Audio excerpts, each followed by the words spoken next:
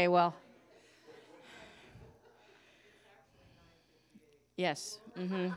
Yeah, that's what I have too. So we'll just chat for a couple minutes, right?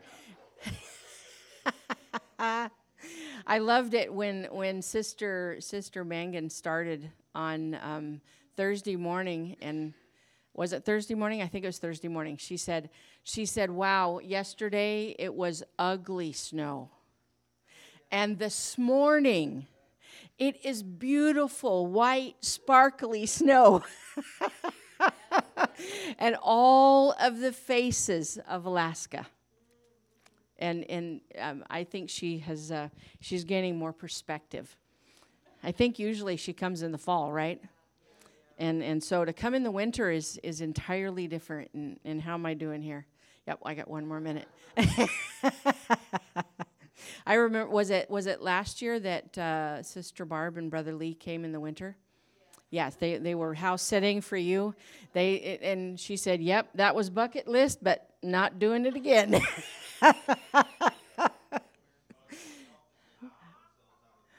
No, that didn't help, but it did make a great impression. They got a real taste of the cold and how deep the snow could be. And I think he about bent the I don't know if the hinges or tweaked the door on their little trailer because he was trying to pull it against this pile of snow that was on the little porch there. And yeah, get the shovel out. You pull on something, it might break it with the cold. But anyway, so I think we're in good shape now. Yep, 10 o'clock. All right. Well, Lord bless every one of you. And not to point you out, but Sister Shar, it's so good to see you. We miss you. And yeah, maybe others do more calling and talking to you, but I need to do that too. So forgive me for that. Isn't it something that we get so caught up that we don't really pay attention to our brothers and sisters like we should? We don't follow that. I need to call because I'm entrenched in all of this. And something comes to mind. And if we could learn to stop right then, if at all possible, and many times it is possible, and call that person and let them know, because you don't know what's going on in their life and what they might need to hear, or just know that they are on somebody's mind right now. Encouragement, that was for me, okay? That was for me.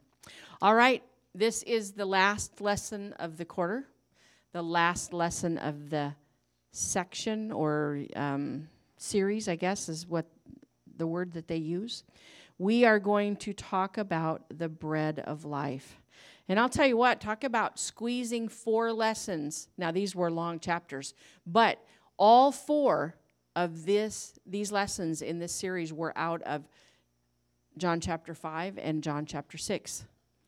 So it very easily could have happened that we would have run over each other, but it really didn't happen because very distinct stories. But if you look at this series as a lump, which that's what this lesson is doing, it's causing us to look at the series all together. And we started out with the man that had laid by the pool for 38 years. And Jesus asked him, "Do you want to be healed?" I've been here 38 years. Yes, this is where I get my healing. I want my healing. But Jesus asked him, "Do you want to be healed?" Sometimes we can be in a situation in our lives that we have been there so long that we get comfortable being there. And God wants us to move on. He wants to know if we want to, and you fill in the blank. The man, did you want to be healed? But whatever it is in our life that we might be stuck in, 38 years, that's a long time. To be there stuck or feeling stuck. So going from that tremendous miracle, and the fight really started between Jesus and the Pharisees. Because, I mean, he'd healed on the Sabbath before, but they really got frustrated about this one.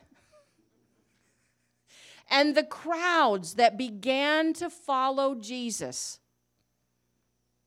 were enormous. In the next lesson that we had in this series, Sister Denny, we had the feeding of the crowd. They had followed him, and he taught them. He had mercy on them, and he taught them. And then at the end, he said, Philip, what are we going to do? We need to feed these people. How are we going to do that? And Philip said, well, no. It was one of the other disciples, and I won't go there because I forgot. But I'm not going to say the name because I'll say the wrong one. But one of the other disciples comes up and says, well, this boy, he has 5 loaves of bread and 2 fish. And Jesus said, okay, get everybody to sit down. Okay. This is barely enough to feed that boy. And what did they get out of that after it was all done? 12 baskets. Now, nowhere in Scripture, I haven't read anywhere in Scripture where it says how big that basket was. Now, I have seen pictures of like laundry baskets. I'm not sure. Could have been a little basket that you hang on your arm and you take to market. I don't know. It doesn't say, but everybody was full. And it doesn't matter what size the basket was. There were 12 of them. And is there something important in the fact that in the basket, what was left over was not the fish? I read that verse several times. Just the bread. And it's leading up to. It's leading us to a place, and it's leading all of them to a place about bread. Now, remember I said the first lesson of this series that, I like bread, and I still should have brought bread for this lesson. But bread is important. No matter what kind of bread it is, whether it's the Wonder Bread that was sliced and makes the greatest peanut butter and jelly sandwiches. and I haven't eaten it for years. But no matter what kind of bread it is, it feeds us. And every culture in the world has bread. Everybody has bread. Whatever style it comes in. They have bread. And then after the feeding of the 5,000, we get into last week's lesson. And Jesus is exhausted. And he goes off to be by himself. And the crowds kind of linger around. I mean, they're full now. And there's no push to get home. So they're lingering. And the scripture says, if you're looking in John chapter 6, and now let's see if I can find exactly the right one. Well, it's before verse 25, I can say that the people were following him, and they watched the disciples get into the boat, and they knew that Jesus did not get in the boat.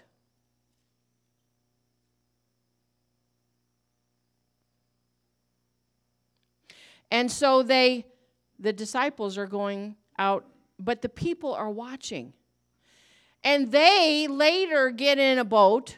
Maybe it was after the sea was calmed, because Jesus walked on the water. They missed that. But they were looking for Jesus. And they did find him in Capernaum the next day. And they said, "How did you get here?" Because they watched who got in the boat. And when they got to the other side, there were no other boats besides the one that the disciples had been in and the one that they came in.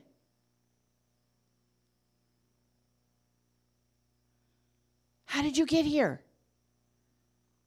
And they joked about, did you walk on water?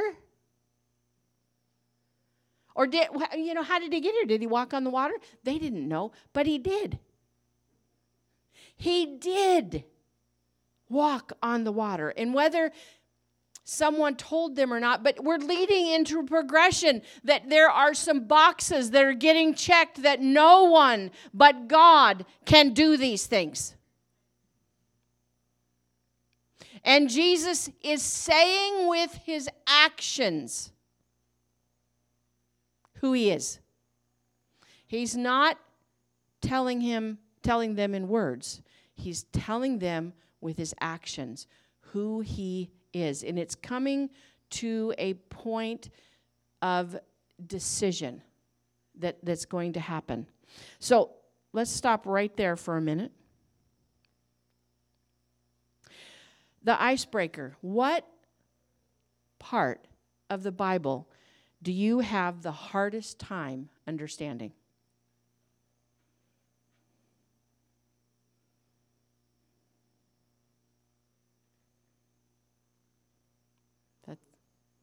The apocalypse, yes, all that prophecy stuff. Oh my goodness, yeah.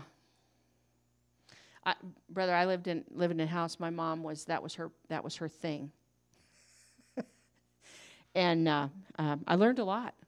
Even our Sunday school lessons that she did the literature for, she just picked things, and we learned a lot about it. But yes, it's not easy to understand that, and if you don't have somebody that's really inspired about it, give you some ideas and thoughts, it's like, really? Heads all around, faces all around, and, this many wings, and, that Ezekiel wheel in the wheel. It's like, huh. Yeah, but anyway, so yes, that's tough to understand. Anyone else have a thought of the hardest to understand?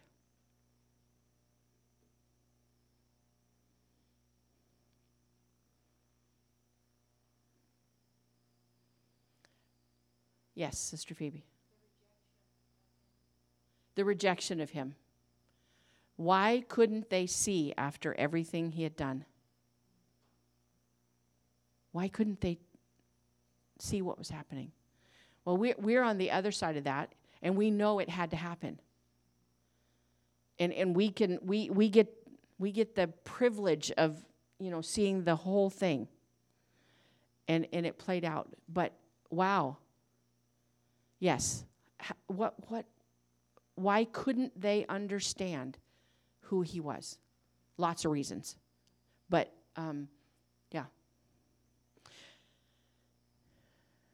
I think for me, you can think some more. I'll take some more if you come up with some more. But I think Brother Mike has pointed out several times in talking to us. He has pointed out those that come to or speak to the Lord in the story that says that we did this in your name and we did this in your name.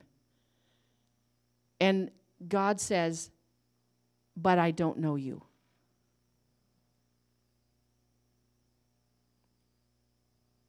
And then we could walk away, if we're not careful, we could walk away from that thinking, well, what else do I need to do to be known? And that. Anyone else before we move on? Hardest time understanding. Yes.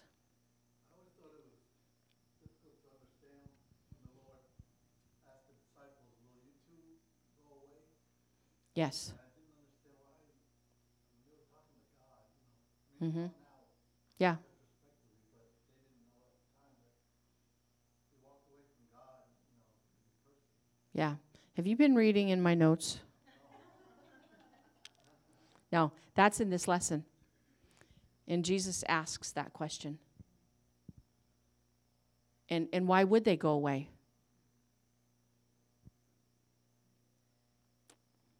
We'll find out. The connection in these two chapters are so good. And in verse 25 it says, Rabbi, that crowd is asking, when comest thou hither? When did you get over here? How did you get over here? Because we watched. We don't understand. And we don't always understand the Lord. We don't always understand what's happening with him. And so they are wondering what's happening. And it's going to come to a head here in this lesson. But in just a little bit of time from this point, that morning when they found him in Capernaum on the other side of the sea, and they said, well, how did you get here? The whole thing leading up to this point is going to, a decision has to be made here. And there is a decision, Brother Alex, that has to be made in our lives too. And that's something that we all have to deal with individually. Pastor can help us with that. He can give us advice, and we can say, Pastor, I don't know what to do about this situation, or I don't know what I need to do to get closer to the Lord. And that we can help each other with those things. But there is a decision. There's a time of a decision. And Jesus said to them, Verily, verily, I say unto you, ye seek me. The crowd wanted to know where he was.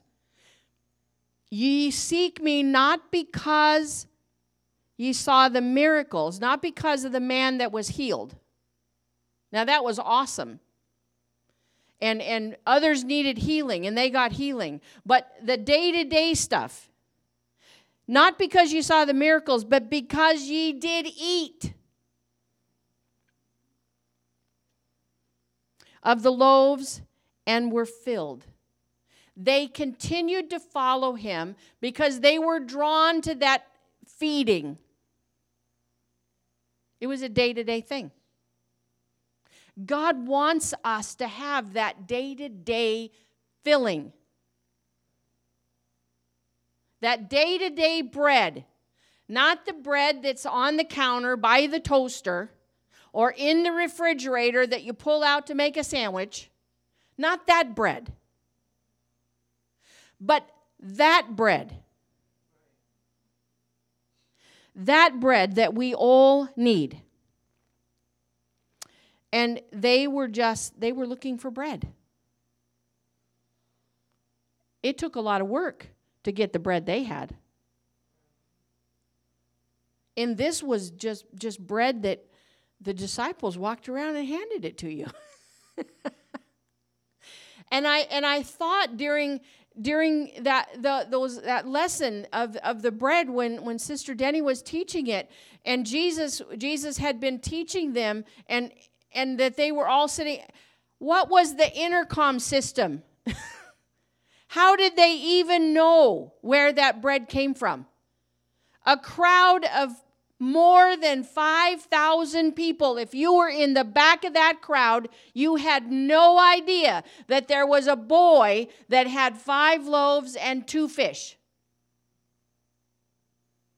You just knew that somebody came by and handed you bread, and they kept going around and handing out bread and fish until everyone was full. But maybe they didn't understand how that happened. They didn't understand what it was at the beginning.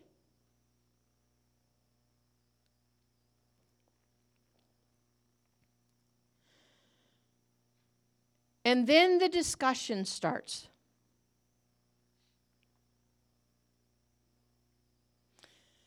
They found Jesus and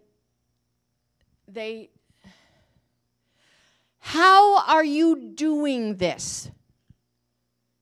Because we're going to check this box, and only God can heal someone who's been laying for 38 years by a pool and walk up to him and said, "Do you want to be better?" "Okay, get up and walk." And he got up and he walked, and then Jesus was in trouble. Because it was a Sabbath. You don't walk that far, and you absolutely do not carry your bed.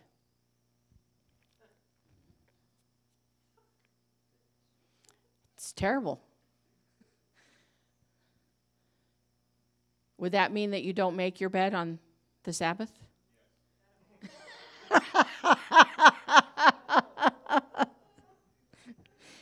Yes, I think that's a generational thing.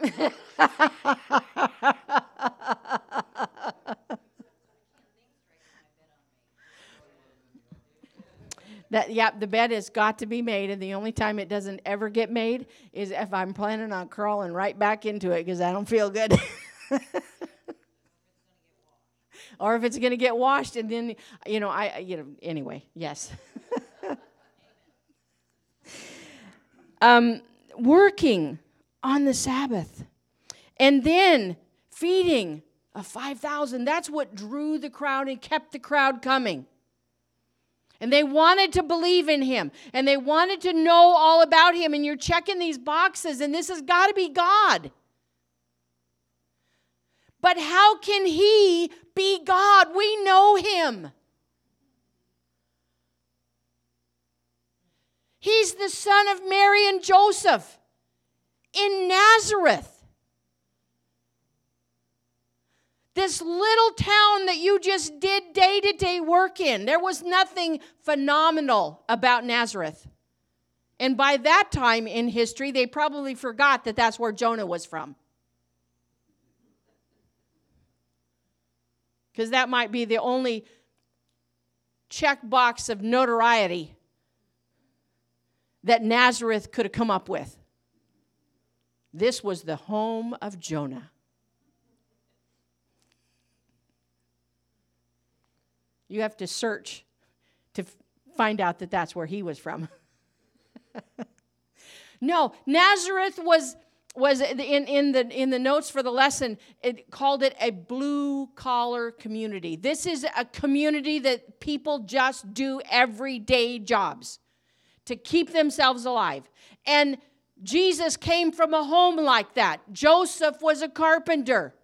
He met the needs of the people in his community and surrounding communities for building things, fixing things. And so many people had just watched Jesus grow up in that. And how can he be God?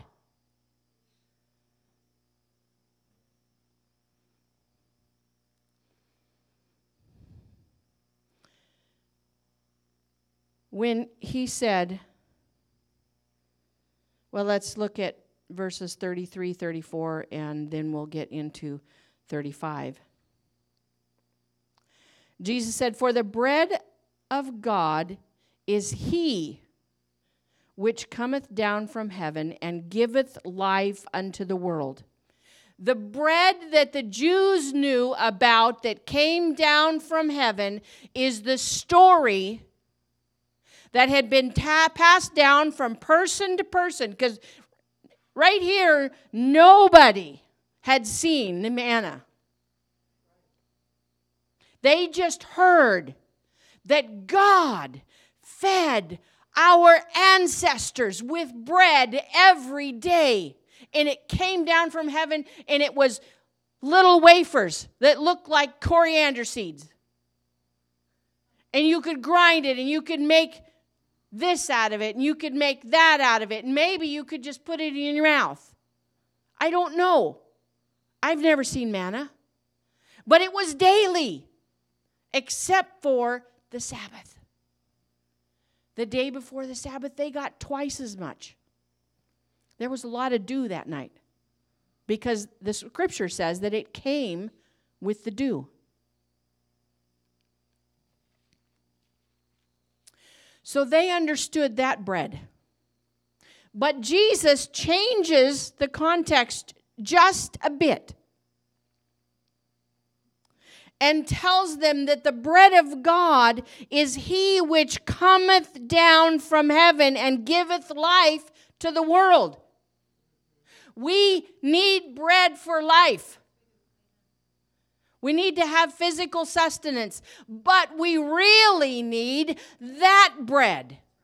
Him who came down from heaven, not the bread that was in the wilderness, not the bread that we can make and knead on the countertop and let it rise and put it in the oven and it comes out and it's awesome. Whatever shape you make it into.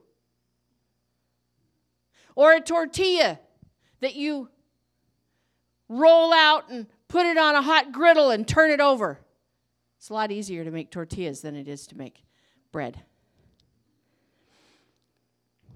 Whatever bread it is, that's what we have in our minds. That's what's ingrained within us. That bread that we can find in the pantry.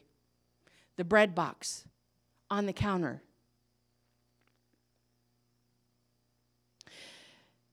And in verse 34, and their eyes lit up.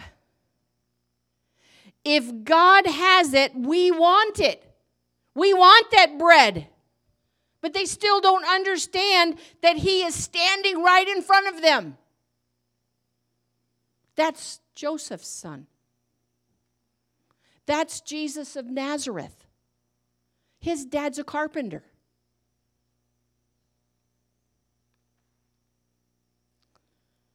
We want it. Lord, evermore give us this bread. We want this bread. And then Jesus says in verse 35, he really is now going to answer, he's just really going to get pointed with it. He says here, I am the bread of life. He that cometh to me shall never hunger, and he that believeth on me shall never thirst. He had said almost the same thing, but in he that hunger and thirst shall be filled. And now he's saying, where do we get the food and the water?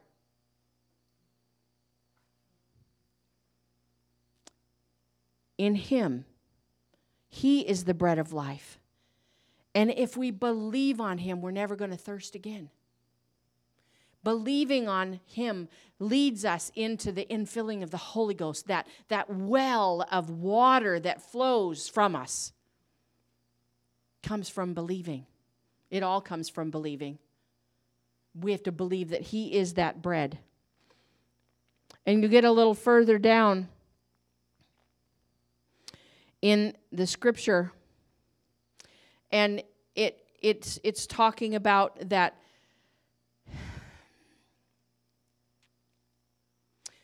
we really, really need this. And it begins to address the battle that goes on inside of us.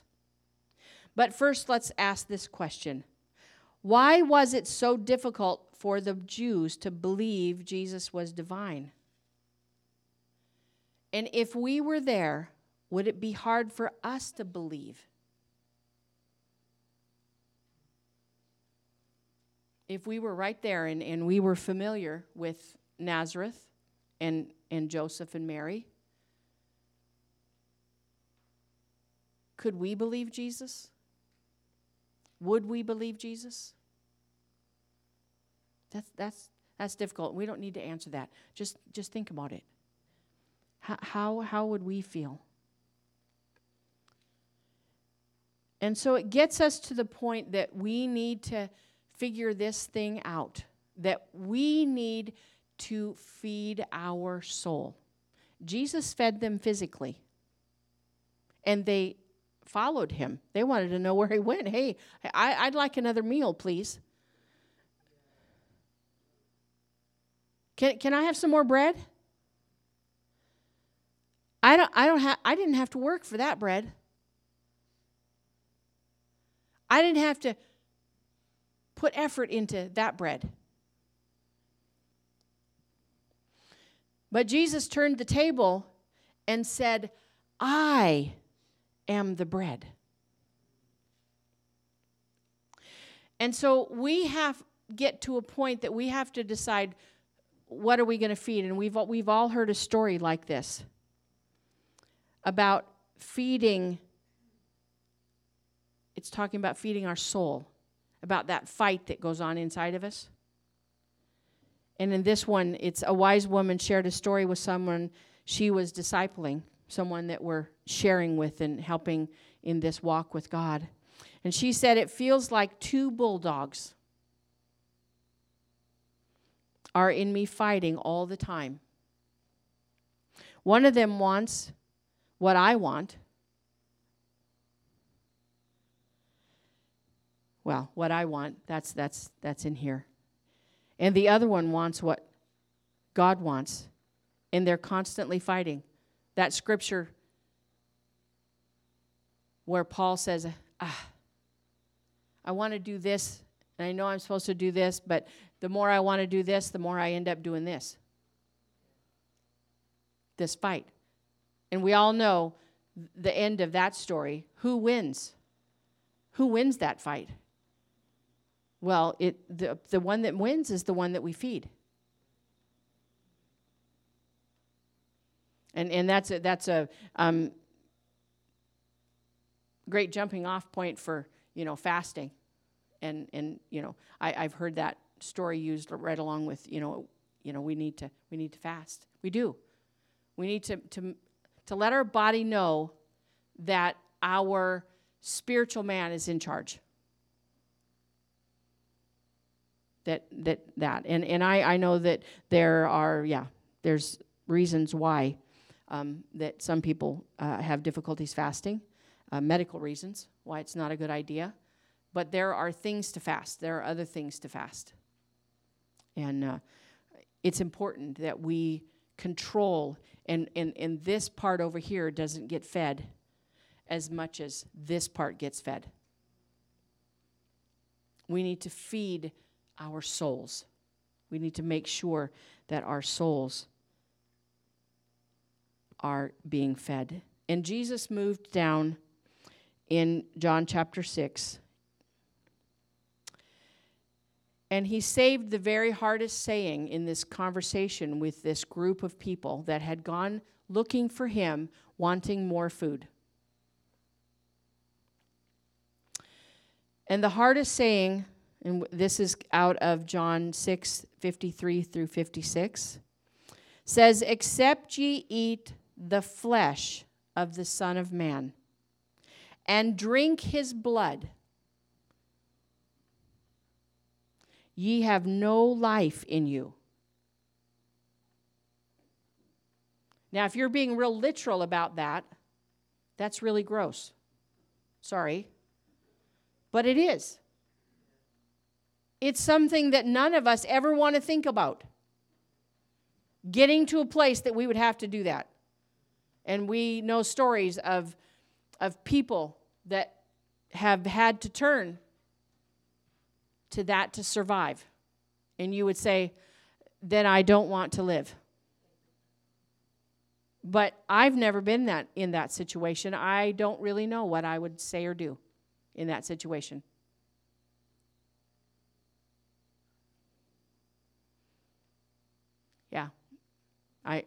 Anyway. So it was shocking to them. Eat your body? Yours? And drink your blood? Yuck. We're not supposed to have anything to do with blood. Blood is our life. No blood. But if you don't have any life in me. So, Lord Jesus, please explain. How does this happen? How can we do this? And he goes on and he said, whoso eateth my flesh and drinketh my blood hath eternal life. If the first statement didn't get it, this makes it more plain. And it's causing a conflict inside of everyone in the crowd. I can't do that.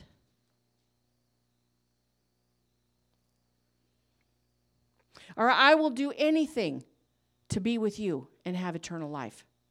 That's the splitting of the crowd.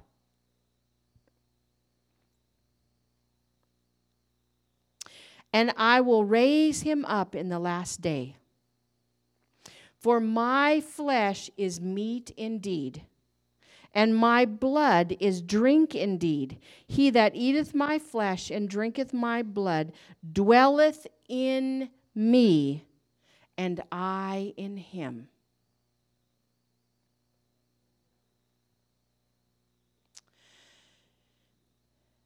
In a book written by, Wiersbe, thank you. He has an explanation of it. The name of the book is Be Alive. And he said, all Jesus said was just as you take food and drink within your body. That's what we do every day. We take food and drink into our body. It becomes a part of us. Now, it's easier to, I think, understand, and we get more reaction out of what we put in our brain comes out of our mouth. Talking about the things that we see and the things that we read and the people that we're around and what we're exposed to. But yet also, we need to think about the food that we eat makes us who we are. It makes us healthy or not healthy. I have a glucose sensor on my arm that tells me if I've not been eating what I'm supposed to be eating. And my phone starts yelling, so if it starts yelling over there, you know that my blood sugar's gone up. When it gets to 181 or higher, it loves to yell at me. So I should work at that. But he was saying that what we take in is a part of us. And if we have food allergies, we know how quick it can be a part of us. Just a little bit of something that you're allergic to can make you very sick and could kill you. So we have food and drink that becomes a part of us. But he said, so you must receive me, speaking of Jesus, within your innermost being, so I can give you life. How do we do that? This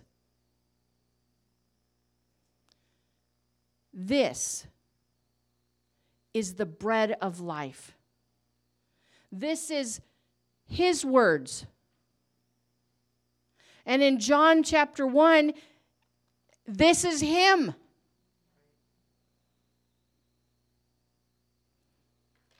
He has so many forms that we get to participate in, doesn't he? He speaks to us from his word. He speaks to us when we feel His presence. He drops things into our minds that communes with us. And into our heart and soul, our very being. This can speak to us. And it does speak to us. And the more we spend time in it, it speaks to us. So when you receive me in your innermost being, so I can give you life. Jesus was comparing natural food with spiritual food. So when He said that we needed to eat His body and drink His blood, it wasn't that natural stuff. It was His very words. What He had been speaking to him. Did that crowd, this is a question that wasn't in here, but did that crowd remember what He had said to them? For however long that teaching session was, if I remember correctly, it was a long time. They had been without food or ran out of the food that they had brought with them some time ago. That's why the disciples were saying, we can't send these people home. They're already hungry. We have to do something.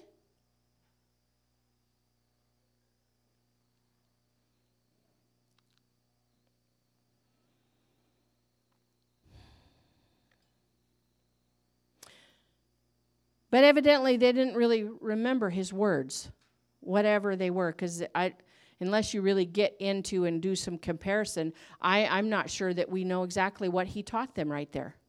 But we do know that He spoke to them for some time. But did they remember His words? Or did they go to the other side of the sea following where the disciples had gone and, found Him because they wanted some more food? They were hungry. It was another day later.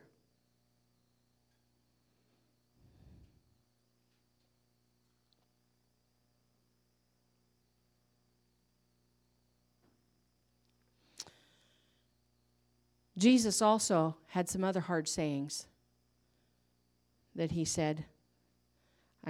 And you can think about those hard things that Jesus has said.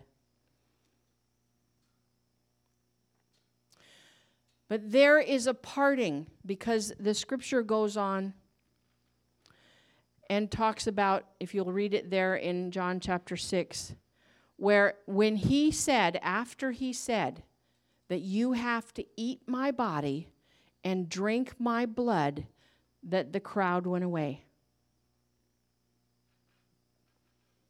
Because they weren't interested in the word. They didn't understand what He said, for one thing. They only took it as a literal meaning. I'm not eating you.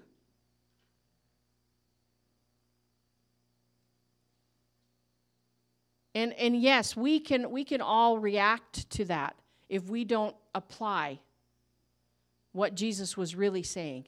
It was His words that He had shared with him that were important. And they didn't have the ability, for lack of faith, their eyes being blinded by God. Because you can read in the epistles that they were blinded in part.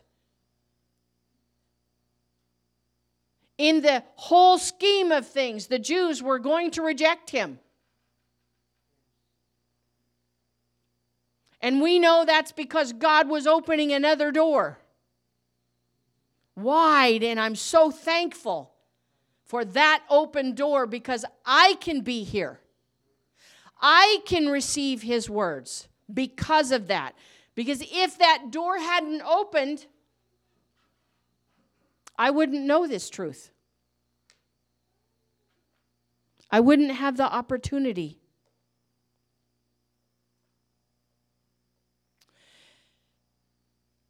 And Jesus then asked the 12 that were still there. Brother Alex, verse 67. Jesus said, are you going to go away too?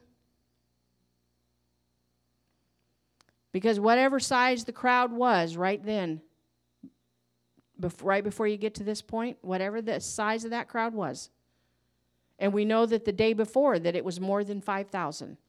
So probably not all of them came, but a crowd came, and they walked away because they didn't understand what Jesus was really saying. So the question is asked, when we get to a hard place, will we go away?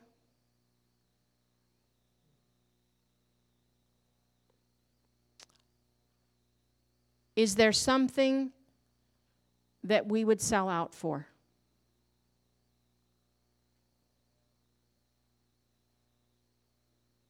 I hope not. Lord, don't let us have a price. If we are offered enough of something, will we also go away? Is there a place of I just don't understand that we can get to that we would go away also? There's a lot of reasons that could cause us to go away. But Jesus wants us to be here. He wants us to be a part of Him. He wants it more than we want it. He wants it more than we want it for those that aren't here. We all have people in our minds that aren't sitting here that we would love to have here, or in some church somewhere, in truth, in relationship with God.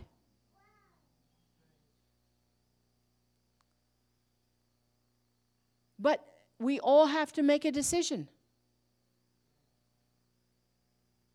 Do we want the bread of life that came down from heaven and gave His life for us, that we could have this truth? Or can life find and meet our price?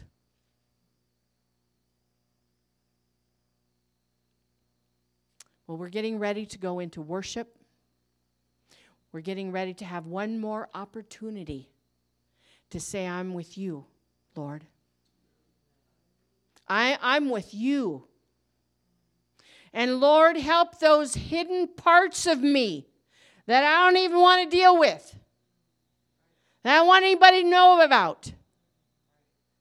Let me give those things to you and get rid of anything else that might cause me to have a price that I'm willing to accept, to walk away from you. So we have that opportunity, and I'm looking forward to worship, and God bless each and every one of you in the name of Jesus Christ.